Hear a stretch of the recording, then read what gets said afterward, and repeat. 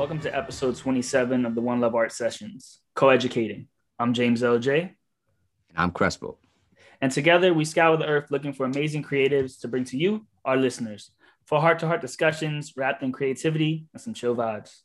For this episode, we wanted to explore the benefits of co-education. Children thrive in a supportive community. You know the proverb, it takes a village. In order to explore this concept, we are joined by Sherry Sturman, educator and director of Crayola EDU, and Tim Needles, artist, educator, and author of the book STEAM Power. Sherry, thank you for joining us today. Can you tell us a little bit about yourself and Crayola EDU? So I've been with Crayola for over 3 decades. Very fortunate to be working in the most colorful place on earth.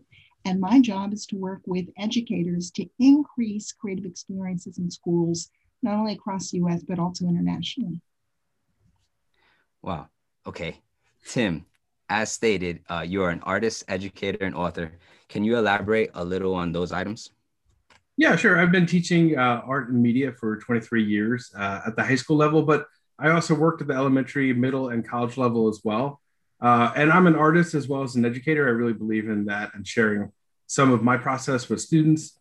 And then after teaching for so many years, I wanted to share out with other educators some of the lessons that I sort of learned over time and some of the projects that work the best. So I wrote my first book, STEAM Power, which came out in March 2020. A bad time to release a book, but it was actually a blessing in disguise, really, because so many people used so much of what I had in the pandemic.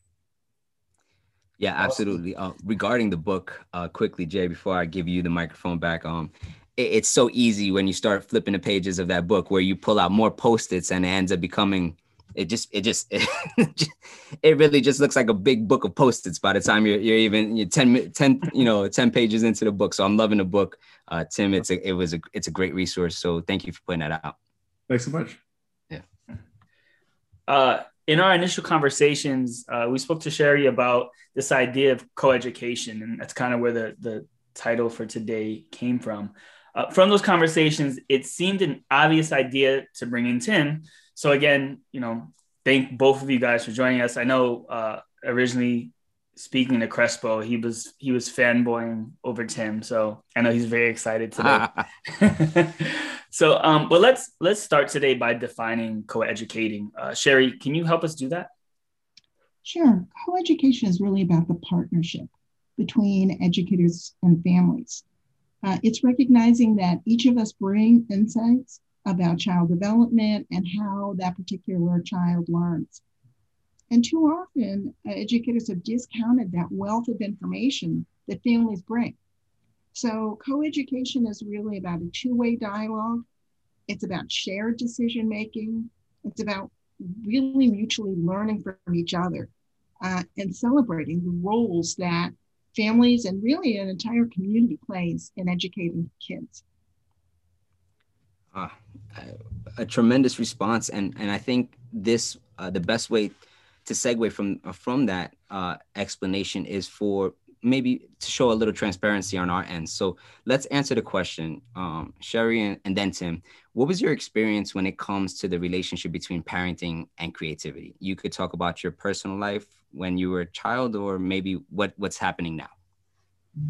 You want to go first? Oh, sure. Well, I can tell you, I didn't have that much of a relationship at first. So the teachers were really important to me. And then you sort of find your own community and sort of work with people. And I think that's something that I sort of see in some of the students that I've worked with. One of the advantages of teaching for 23 years in one district is you really get to see a range of the different styles of parenting and sort of, I could offer assistance with students and with parents and really helping them support each other. And it's terrific when you see really supportive parents that appreciate the arts, and I often play a part in sort of helping parents understand that there are careers and there are lots of possibilities in the arts, and it's not, that they're going to end up working at Starbucks. It's important to understand that this is a real thing, and it's a big industry, and I have lots of amazing students that went into terrific careers that I've been envious of. And then helping them learn how to emotionally support each other. Being an artist, I think, comes with some turmoil into finding who you are and, your voice. And it's challenging, especially as a student, I think, because, school could be a tough time for students. So they're dealing with their own emotional, social problems. And, art's a great way to sort of express some of that and get that out too. And I think that's a really important thing to help parents understand and students. And one of the ways I do that is really by modeling my own experience. Yeah, perfect. Awesome.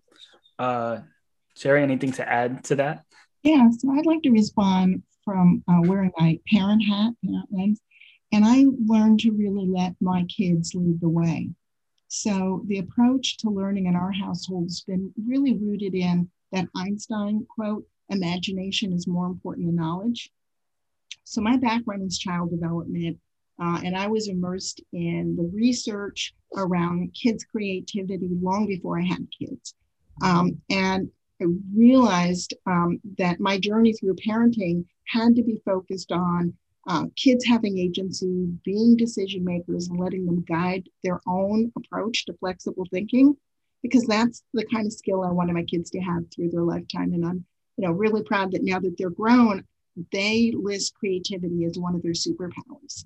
And I think that's really important. That's how I measure my success as a parent, not necessarily what grades did they get or other external forms of assessment, but how they are so proud of their creative ideas.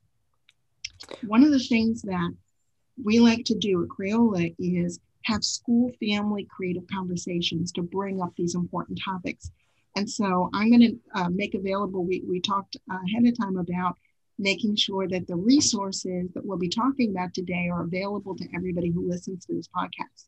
So we are thrilled to share one of the school family creative conversations. One of the resources we have in that series is around this idea of Einstein's quote and honoring imagination.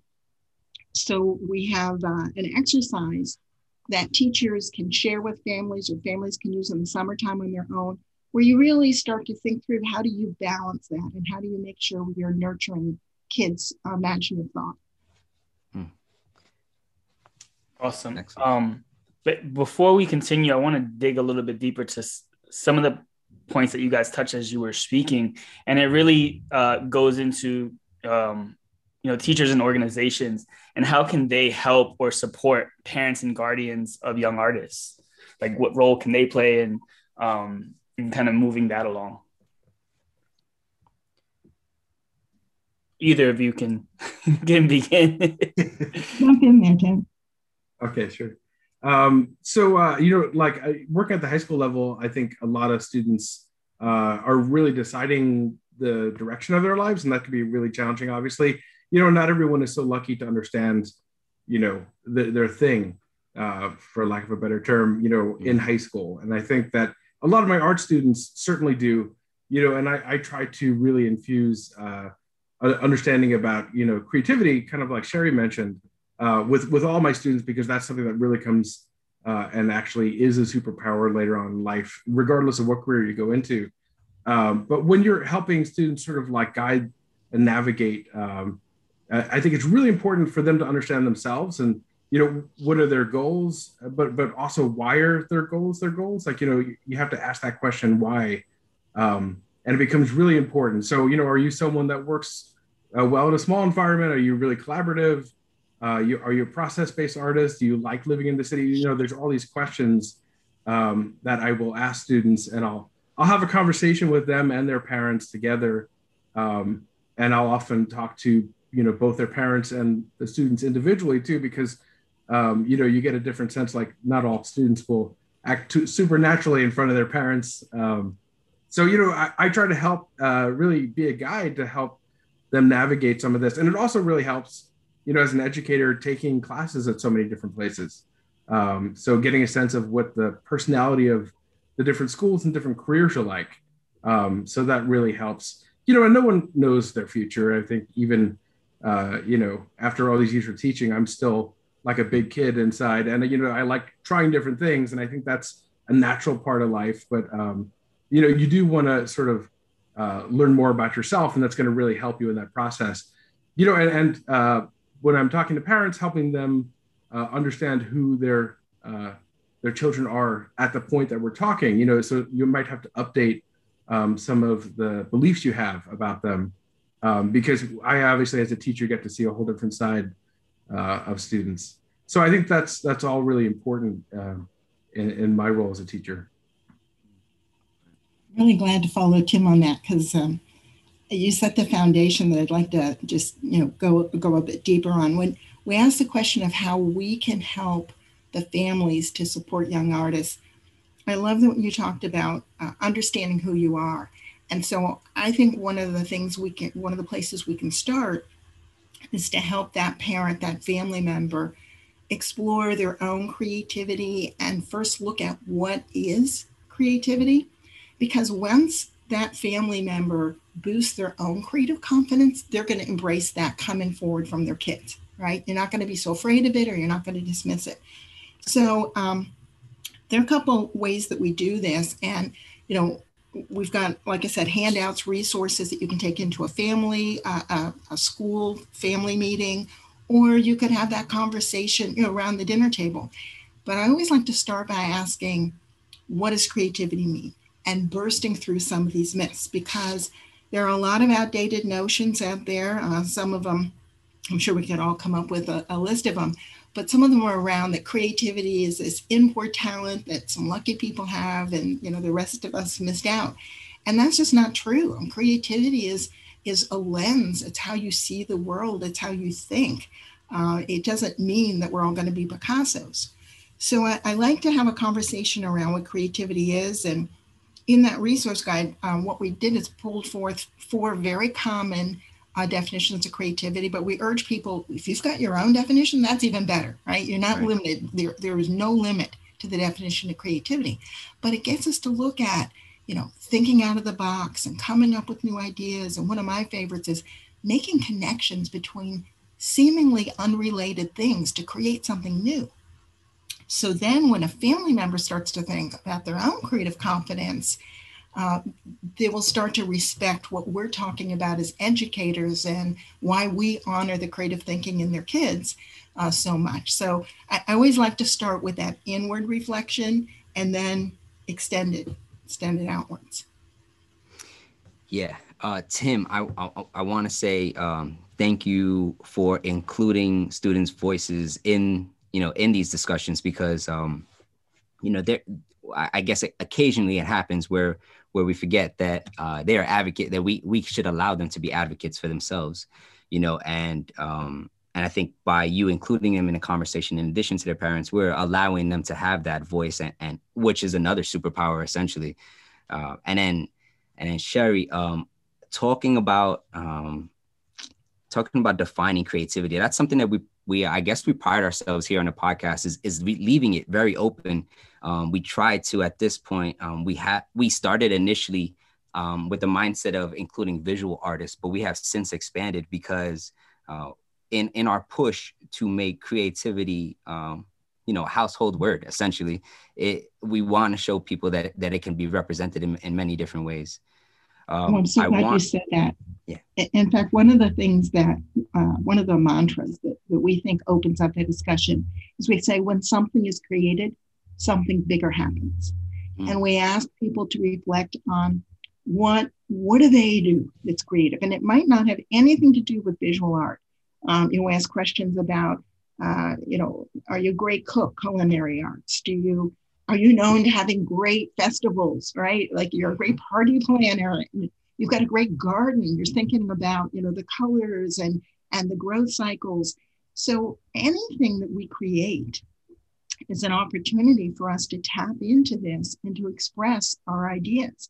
And once people start to realize that this isn't just about drawing and painting, that it's really something bigger happens when you create something new, that then they're tapping into creativity definition isn't something just written in a dictionary. It's something that lives inside you.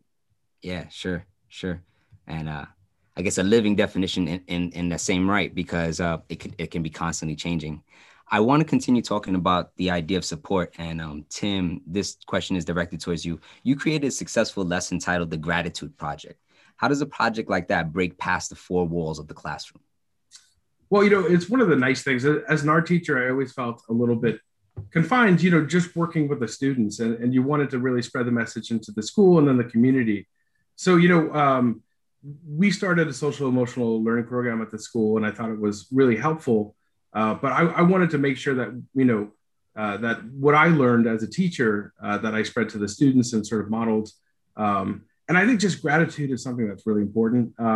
It changes your life in a real sense if you embrace it. Knowing what you're grateful for and sharing what you're grateful for will actually just improve your life. So, I sort of shared that idea with the students, and we made it visual.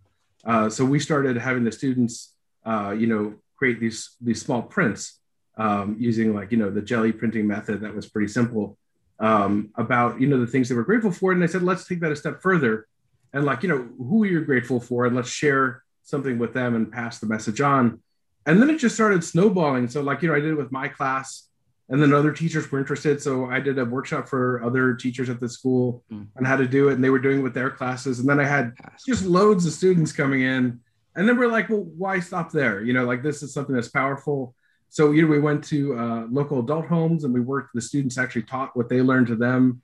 And just spending time with those adults was really powerful in itself, just having those conversations, because some of them were former artists, and, they were talking about their experiences.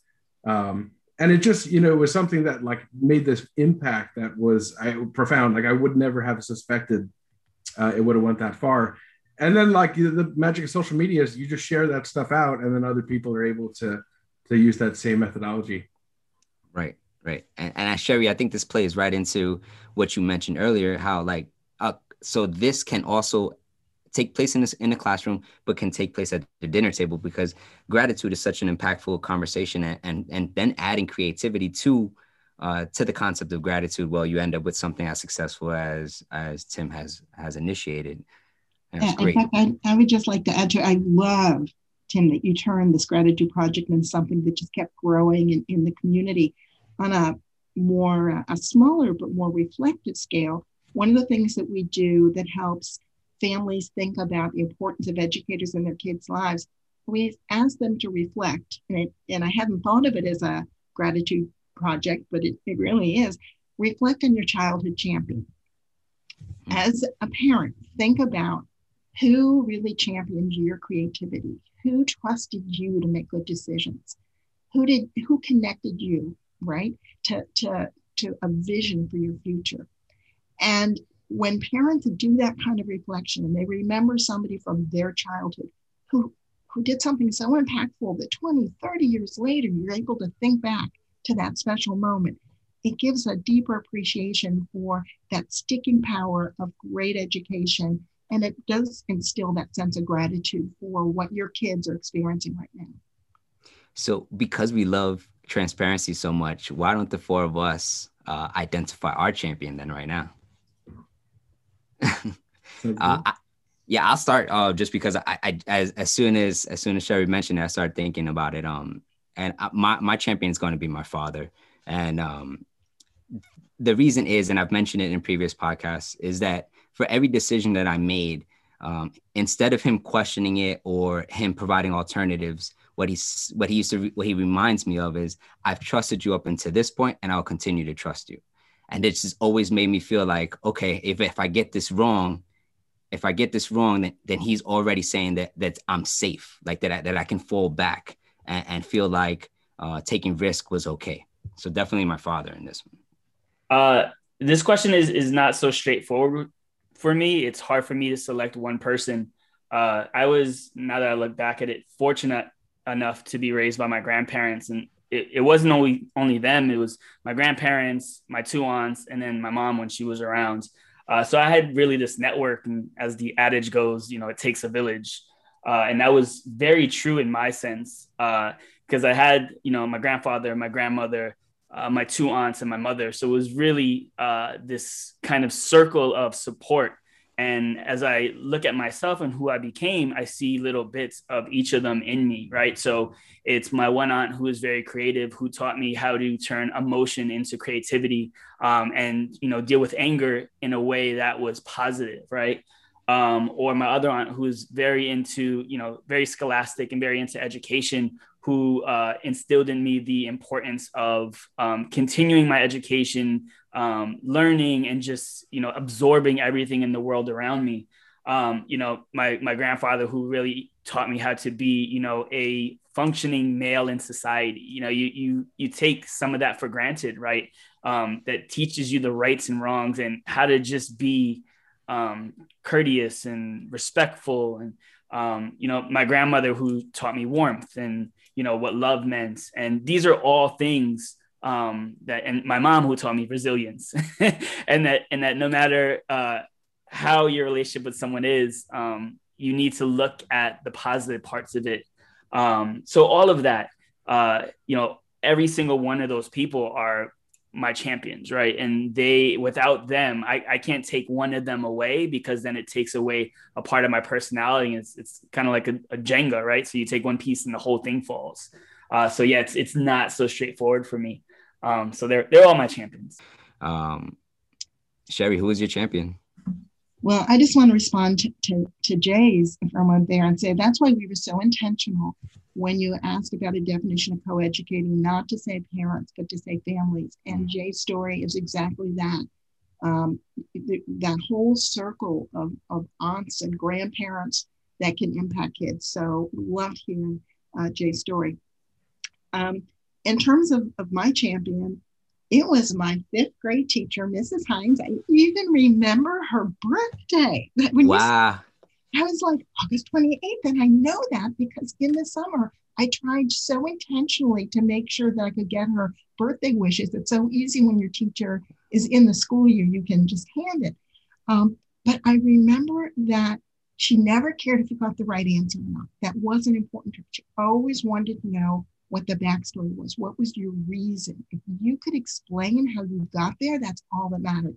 And that instilled in me a love of child development and teaching, and not going by a textbook and not using worksheets, but really listening to kids. Tim, can you share with us maybe who your champion was?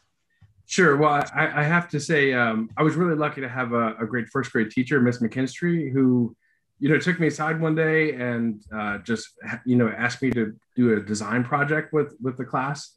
So, that chance to be just focused on art and design and was really pretty magical. And it's oftentimes, if you talk to teachers, it's great teachers that help us find our way to becoming teachers. So I think that I had some terrific teachers throughout my life, which really made an impact. But also I met the love of my life in, 3rd grade, Melissa, who I'm still with. So, wow. It's incredible. So, we basically shared our whole life together. So we've been each other's champions, and that has really helped a great deal.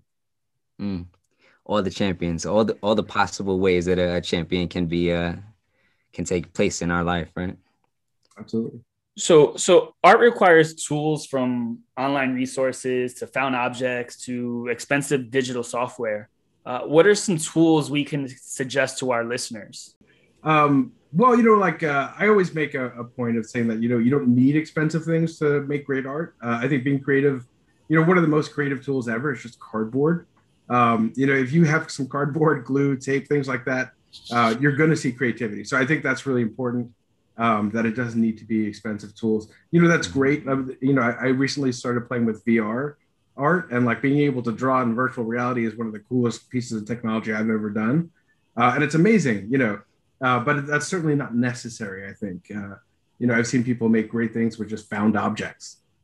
So I think that, when you're talking about materials and things like that, there's just such a range. And I think that your idea of creativity and what art is, shouldn't limit you. I mean, you could make art anywhere. I like teaching students about artists like Andy Goldsworthy, who will go to a place and, find natural objects around and actually create art with things that are from that environment. So, there's so many possibilities, and one of the things I like to do in terms of boosting my students' creativity is sort of taking away some of the art materials.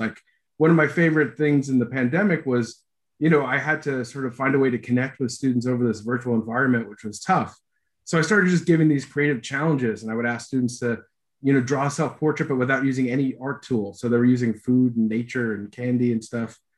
So art could be made anywhere with anything. I think that's the lesson that I try to share with everyone I come in contact with. And artists naturally just play. I think really enhancing that sense of play, and making sure that people are comfortable playing without feeling that they're going to be judged or anything like that is the role of an art teacher. It's like making sure there's a warm environment where everyone feels comfortable, and we could just play and communicate with art. I loved Tim's comment about less is more. In fact, we teach a STEAM course around solving real world problems with innovation. And one of our chapters is around the importance of limits. And that when you have limits to either the number of materials or the amount of time, it forces you to think of alternative routes. And you start to generate more of your own ideas and not be as dependent upon a tool.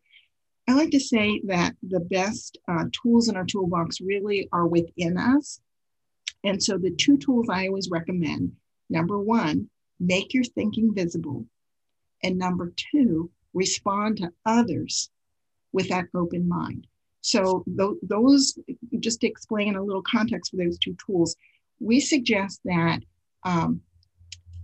that when we have prompts for people to have some of those important, tough conversations, we like to call them courageous conversations. You pull out that first tool and you make your thinking visible. Because when you're able to describe a situation that otherwise might be tough, but you sketch it, then when you get to the hard part, your sketch is speaking for you. So a lot of times we'll draw, say, school culture.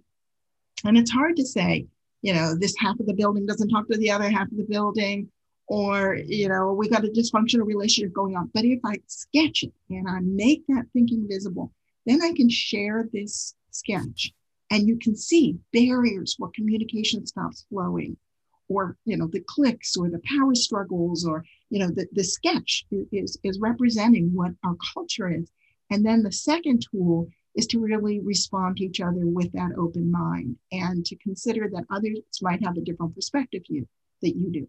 So, we do this with our colleagues, educators. We do this with families, particularly important when families are new to this country and, the English language might be their second language, but art is that universal language. They can make a sketch.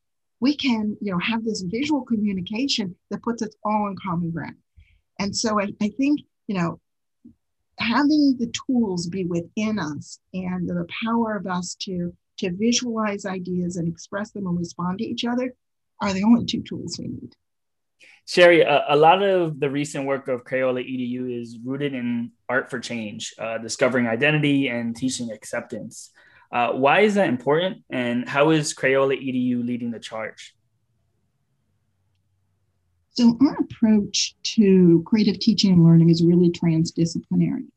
In fact, we used to talk a lot about art infused in education and art integration, and that concept is really near and dear to our heart. But what we found is that our teachers would come to that with great passion, and others who felt that they were really creative would embrace it. But there were a lot of teachers who hesitated, and they would, come back to the early part of our conversation, they would dismiss it because they would say they weren't creative enough, which is nonsense, as we just said.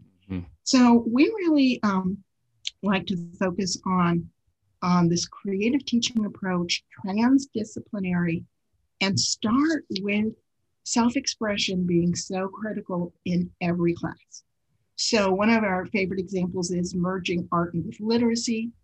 We teach a multi-literacies course that focuses on personal identity narratives.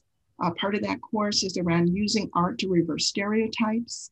We do change poems with kids where they can take out the stereotypes and the myths that others think about them that aren't true, and gain control over their personal identity narrative. We have kids do personal portraits that aren't mirror images of themselves, but where they take half of that portrait and they start describing what's inside, and they show their experiences or words that describe them. So then, language arts teachers start leaning forward and said, oh, maybe some of the content that you're sharing fits in my standards too. And then the real magical moment happens when teachers of all subjects realize that the art standards, and we are so lucky in our field, that the pillars of our art standards are create, present, respond, and connect.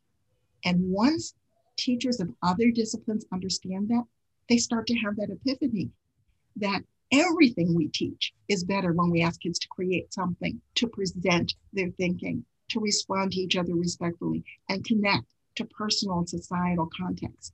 And so now we start having teachers of all subjects embracing the arts. Sherry, when you say we teach, the courses that you offer, are they specifically for teachers? Are they open to parents? What do you mean by that?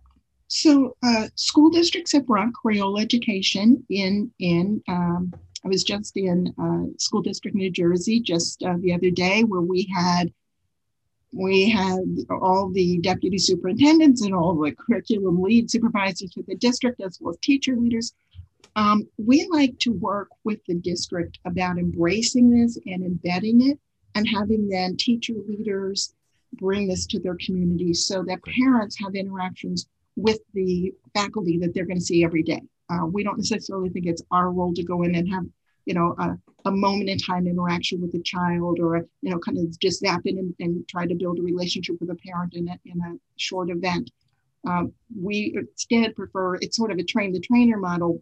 We give our tools and our resources to the educators so that they can live with it and bring it to their kids, bring kids on to those leadership teams. We have one of our first courses is around how to build creative leadership capacity in your students, in your faculty, with your parents.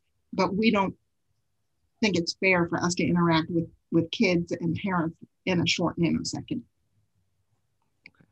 Okay. Lastly, the four of us are knowledgeable of the power of social media. We've mentioned it in this conversation a number of times. However, not everyone uses it for the same reason. So if we were to assist parents and guardians, how could social media be an additional tool in the role of co-educating? One of the things that I like to do is kind of share through social media what's happening in the classroom. So whatever we're learning that week, I always like to share out. I think that's a great thing. I have a lot of art teachers that follow me, but a lot of parents. And I think that I've done workshops with parents, and some of the things, they'll see something that we're doing in class and like, oh, I'd love to do that. So we have a great parent university at our school where we actually do workshops with parents. And it kind of goes back to what Sherry was talking about earlier, in that they have a whole new appreciation for creativity and what art is. So I think social media has been an amazing tool. I know that there are some potential downfalls in terms of privacy and things like that, but I think that it is our future. It's realistic. So teaching students to be media literate is really important, and teaching parents about how important that media literacy component is. But we've been able to connect with artists that we learned about in class through social media and interview them. So that's an amazing experience, because how amazing is it to learn about an artist and have all that knowledge and then get to interact with them? That's amazing. Getting to see all the art museums around the world. I know that the Getty Challenge was really a pivotal sort of game changer for us during the pandemic, when I had all my students and all the teachers did it, when we're all creating famous artworks out of just 2 or 3 things at home. So that's an enormous way to kind of spread creativity around the world. And it connects us all. I think connection ultimately is one of the most important things in life. As a teacher, my job is really to connect with the students in a meaningful way. And, once they know I care about them, it changes our relationship. Social media is that connection. So I think it has so much potential. Great. Sherry, every time I'm about to register for one of Crayola EDU's workshops, there's 3 more that pop up. So to say social media, what impact can it make? I mean, please explain how successful it has been for you. Sure. I would first like to just build on something Tim said. Tim, I am so jealous. You are so lucky to be able to do workshops with the parents that you have relationships with. And that's what I was referring to, is we like to empower, give our resources to the people in that district, the people in the building, because you have the long-term relationship with those parents and you know their kids. And that's, so I didn't want my other answer to feel like, we it's just that we don't think our role is popping in one night is going to make a difference. The workshop should be done by the person who they know, and you're going to be there to sustain it. So thank you. I'm just so jealous that you get to do that with parents. But our way of connecting with parents is very much through social media. In fact, we used to do webinars, where you'd come to our Crayola site and you would see our webinars. And we still do those for educators who are, getting our newsletter and part of our community. But we realized the reach can be so much bigger when we start to take things out to our Crayola Facebook page, for example. So we do a read-along, draw-along series, and we have families from all over the world sign up. We feature amazing, we are so fortunate that our publishing partners bring us amazing authors and illustrators to share their books. We have one coming up, Una, with Kelly DiPuccia, the New York Times bestselling children's author, and Razia Figueroa, who illustrated Uno, who she thinks is the first Black mermaid. But research will tell, and she said in a pictures book, she said she knew when she was looking at mermaid books as a child, she never saw one that looked like her. So she designed a beautiful Black mermaid. And Darius Peoples-Riley is also part of our read-along series, and she did America, My Love, in which she's really asking about if America loves her when she stands up, speaks out, and how uncomfortable she often felt in her childhood of not being loved for her family background. So I don't want to speak for her. I would love you to listen to that read along, draw along, and hear her express the ideas behind her story. But my point is that when we're able to put the read along, draw along, and the art of learning, we do the art of learning through ... So the art of learning through applied coding, and the art of learning through, we're actually doing one that's going to be aired next week through artivism and the merging between art making and activism. And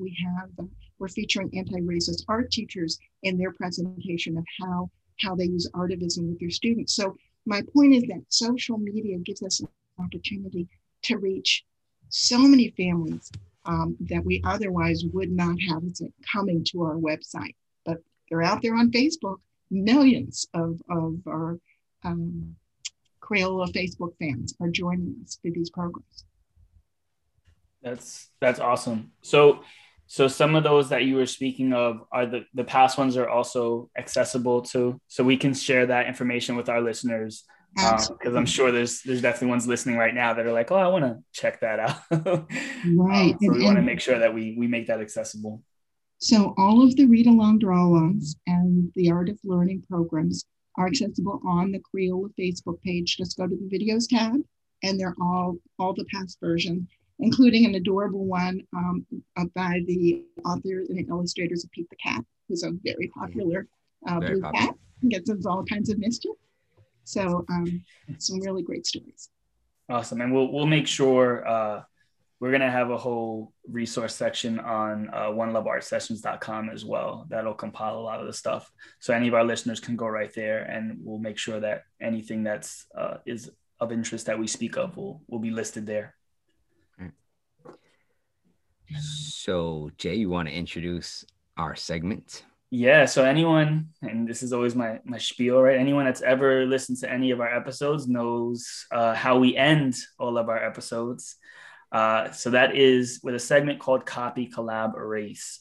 So today I'm actually going to let Crespo name the entities. So as a breakdown, Copy, Collab, Erase, we always pick 3 people, 3 companies, 3 brands, 3 objects. You're going to have to pick one that you would copy, and you can give your rationale for why you would copy it. It could be depending on what it is. One you would love to collaborate with, and then one has to go. Okay. So go ahead. Yeah. So we thought after a conversation like this, maybe what would you do if you had the opportunity to work with PBS, Nick Jr., or Disney Jr.? So, you could take into consideration maybe this conversation that we're having now, or your personal endeavors. Spin this question however you would like, but the idea is that would you copy, collab, erase with PBS, Nick Jr., or Disney Jr.? I think my favorite there's got to be PBS. Such a rich wealth of information. In fact, a couple of years ago, we actually did have a collaboration between Crayola Education and PBS Media Center, where they were putting a lot of our assets up on their teacher media center. And I was also on the board of the Partnership for 21st Century Learning with folks from the PBS Education Division, and just wonderful, smart, passionate people. So I feel like I have collaborated with them, and at various points in time, projects sort of resurface or fade away. But it just feels like that's where I would go first to rekindle. Okay. We can't let you get away with not erasing somebody, just so you know. No, and I can't. Well, and because the company itself does have partnerships with Nick. She cannot answer this question. She cannot answer this question. All right, Tim, the pressure is all on you. Oh, that's tough. All right, so I get to erase somebody. So yeah, I mean, like, who would I collab with? I would go with Nick Jr. Because it's a monster. I love Nick Jr. I love cartoons and animation. I've been doing it. I teach film and animation. I've had lots of students go into it, and I'm always envious of them. My hope is that in my second career, I get to teach and animate. So I would definitely collaborate with Nick Jr. And then I've worked with PBS for many years. So just because I've worked with them, I'm going to erase them. Okay. Because I've had this long relationship with them for being a PBS leader for a couple of years. And then Disney gets the third spot because, especially now that Disney kind of merged with so many other companies, Marvel and stuff like that. It's really interesting to see what they're doing. Right. All right. Jay, I have to pass this to you, man. I'm going next. Yeah. So I'm gonna put my dad hat on, and I'm gonna actually answer this for my son. So I have an 11-month-old, and based on my life with him, I'm gonna answer that. So I would copy Nick Jr. Due to Canticos, which is on for hours on end in my house. And I think it's amazing the way they are integrating Spanish and English and teaching kids in a very musical and fun way, both. So it's giving us an opportunity. It's helping us raise our son bilingual, which is amazing. And it's one of the first things we found that he gravitated toward, even as I think he was as young as 2 to 3 months, and it would just calm him down.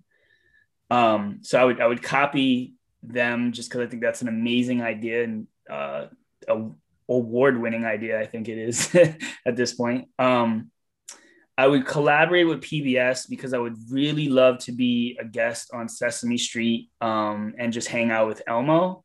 It just seems like such a fun experience. Or they can just throw me into like the letter of the day skit. Any one of those, like if they're listening, I'm free. I can hang out, me, Elmo, Abby Kadabi, any of them. My son would have to come because if not, he would hate me. So that's the other half of things that always play in my house.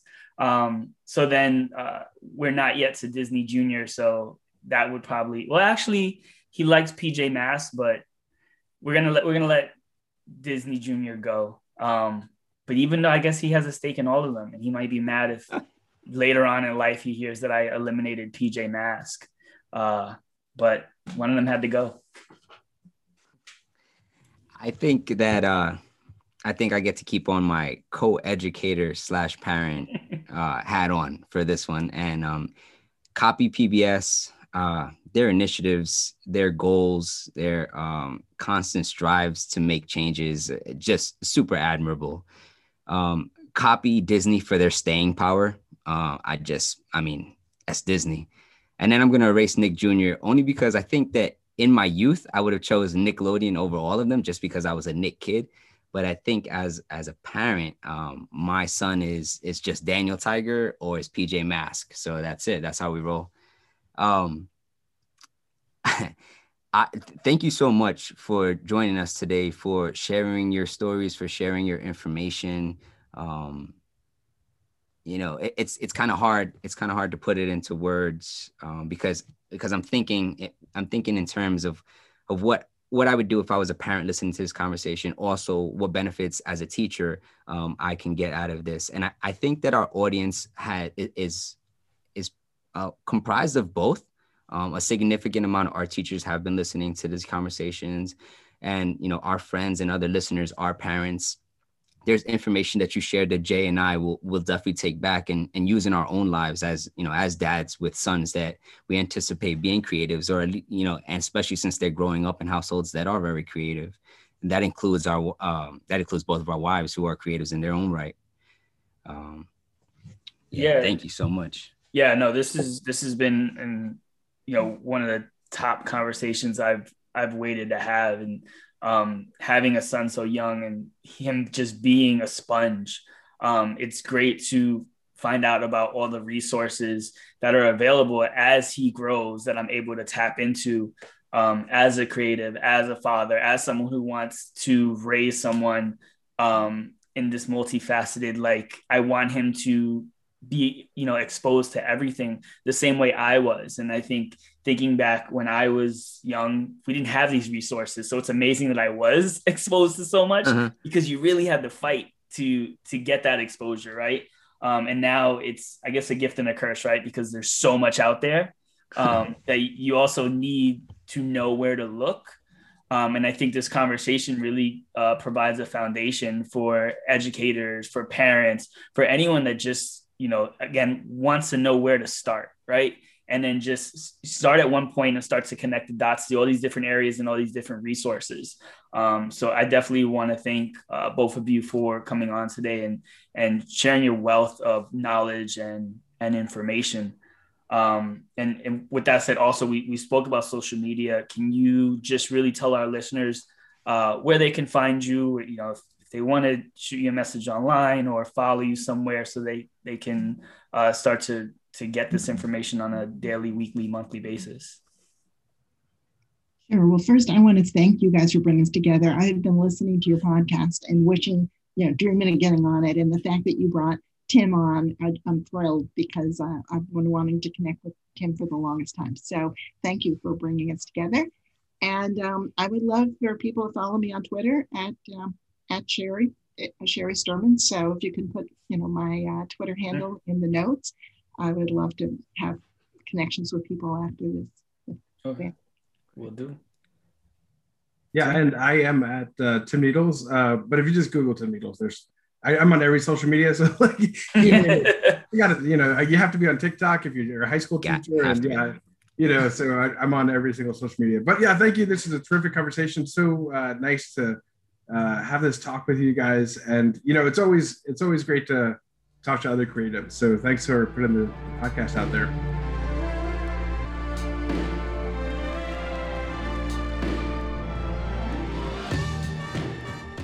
One Love Art Sessions couldn't have been complete without the wonderful guests, and even more so, our wonderful community. And you, our listeners.